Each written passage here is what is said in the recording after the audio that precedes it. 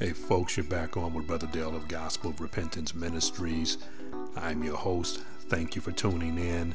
This is the summer series, and you know the theme, or at least you should know it by now. Matthew chapter 4, verse 4. Man cannot live by bread alone, but by every word that proceeds out of the mouth of God. Praise God once again for you tuning in and listening. I appreciate it. And let's get into our episode. I want to talk about a controversial subject, and it's one that is very prominent in the Neo-Pentecostal Charismatic Word of Faith movement, and it is this phenomenon called being slain in the Spirit. What in the world is slain in the Spirit? Well, to actually know what it is, all you have to do is watch some of these televangelists on the tube. Primarily the person who is probably the grand master of this phenomenon is Benny Hinn. He will wave his hand or wave his coat in front of the leaders of his church, and everybody will fall out, supposedly under the power of God that is resident within him. To be honest, it is nothing but a sham. It's a hoax. Benny Hinn is not to be taken, in my opinion, seriously. He's a charlatan. He's a fraud. And that is the whole deal of being slain in the Spirit. Supposedly people are being healed by his touch. I don't believe there's any medical proof of any actual healings that have occurred during his ministry, but the whole thing about falling out supposedly under the power of God is actually this phenomenon of being slain in the Spirit. And for those of you who may not be familiar with it, you've never seen it, witnessed it, all you have to do is see a program where someone has laid their hands on a parishioner and they fall backward. And because the reason why they fall backward is because they believe that the Spirit of God or the power of God has touched them to the point where they can no longer stand, and they are overcome with God's power. And let me be the first one to say that I am not saying that God's power cannot do that, but what we generally see on television is illegitimate. It is a dog and pony show, as people say, and if I'm being too harsh, that's not my intent, but it is important that we understand that there are wolves in sheep's clothing out there that are doing things supposedly in the name of Christ, and there's no verifiable proof of the healings that are taking place. And as you recall, when you read the gospel records, when Jesus healed someone, it was instantaneous and it was verifiable. I mean, you would see a person, if you lived in that day, they would, if they were blind, they could see. If they were possessed with demons, the demons would be cast out. If they had a missing limb, the limb would grow back. If they were dead, then he could make them alive. Those were signs or wonders or miracles that were authentic and by the power of God. What we're seeing today by these personalities that are on television and elsewhere, most of what we see, if not all of what we see today, is chicanery. It is foolishness. It is mockery to me in the name of Jesus Christ. It is sacrilegious. It is blaspheming, and it is unholy. And we need to be very discriminatory and very, very stringent on who we endorse, who we listen to, and who we watch, and where we send our money. So if you are an advocate of Benny Hinn, then I'm afraid for you. I think you should immediately not support his ministry, not support him as an individual. I do not see him being a man of God, even though he purports to be one. People are not getting healed in his ministry or in his church, and it is all it is a dog and pony show. It is foolishness, and it is I believe it's demonic. and should not be supported. So the whole, like once again, the whole idea of being slain in the spirit is those who supposedly fall out under the power of God, and most of what we see, if not all what we see, is fake. I personally do not believe that any of it is real. Some of you listening to me may vehemently disagree. That is okay. But as we all have to do and should do is weigh what we see against the truth of God's holy word. That is our barometer.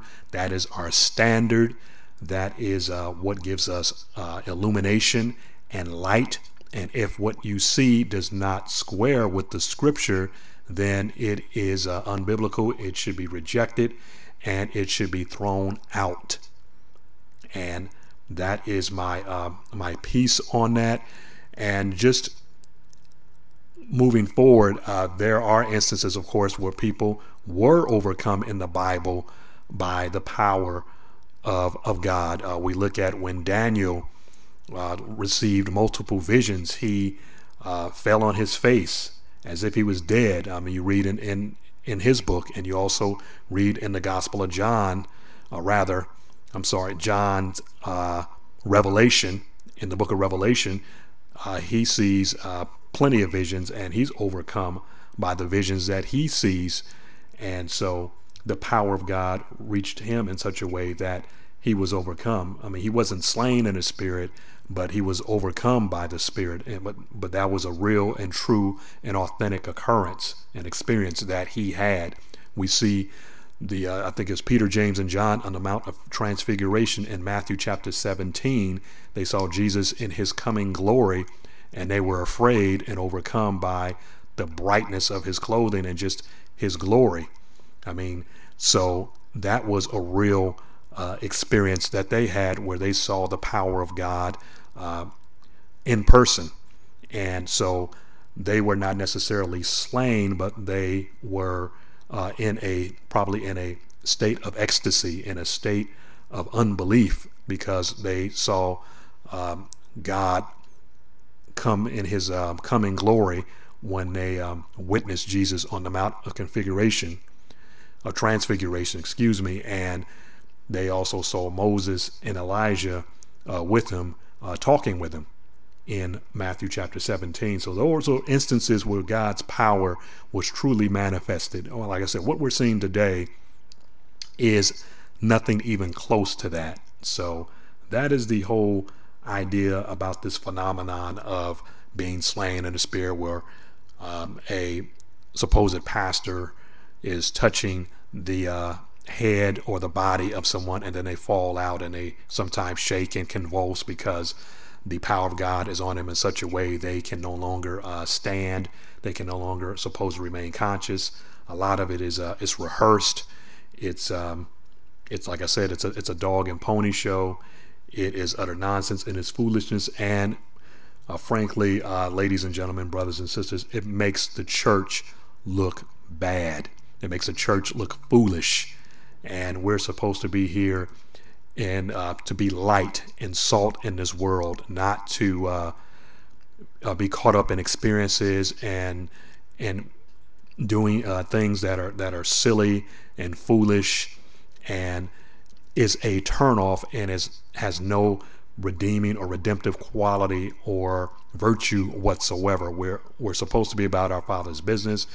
We're supposed to be receiving the Word of God, taking what we receive, and giving it to those who don't know it. I mean, like I am doing right now. What I have learned over the years, I want to share with as many people as I can, as many people that are willing to listen, and so that they can receive the blessings that I have received in the past and what I'm receiving now. So get the fanciful stuff out of your system. Don't buy into all the hype. Don't buy into all the games and the supposed power of God in these famous mega church places where it generally isn't happening. Usually when you see these type of theatrics going on in a church, that means that the church usually is weak on doctrine. They don't teach well.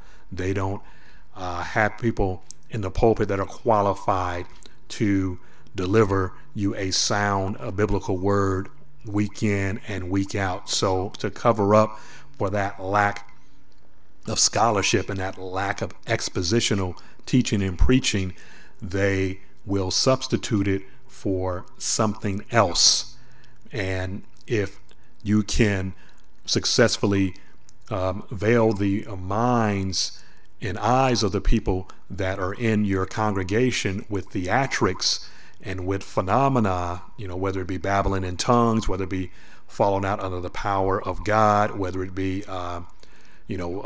wonderful organ music, then you can probably get by with having a very watered down gospel preacher who will maybe throw a few verses together out of context and be able to captivate the audience that's out there, especially if people are lacking in the discernment of Scripture. They will settle for a watered down message and will be captivated by the theatrics, by the performance of the preacher, and by the performance of the band or the choir or the orchestra, or they will go by what's popular, and it becomes nothing more than a social gospel, a gospel that is not confrontive, a gospel that is weak on truth, or just be a totally different gospel altogether.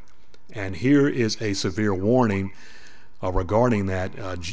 Paul, in the book of Galatians, the first chapter, he says, if anybody, whether it be us or even an angel, preach to you any other gospel other than that which we have preached, let that person be anathema. And that is a Greek term that means let them be everlasting condemned or everlasting cursed. So it lets us know that God is jealous for his truth. In any deviation from that truth, a person is to be eternally condemned.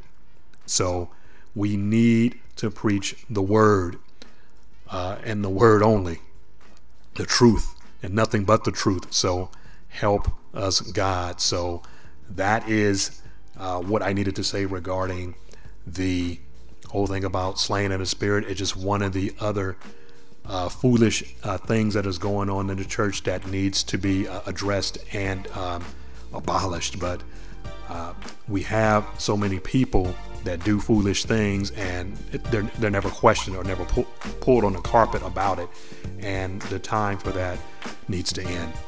And this will conclude this episode of Gospel of Repentance Ministries. Once again, I'm Brother Dale, your host. I appreciate you listening.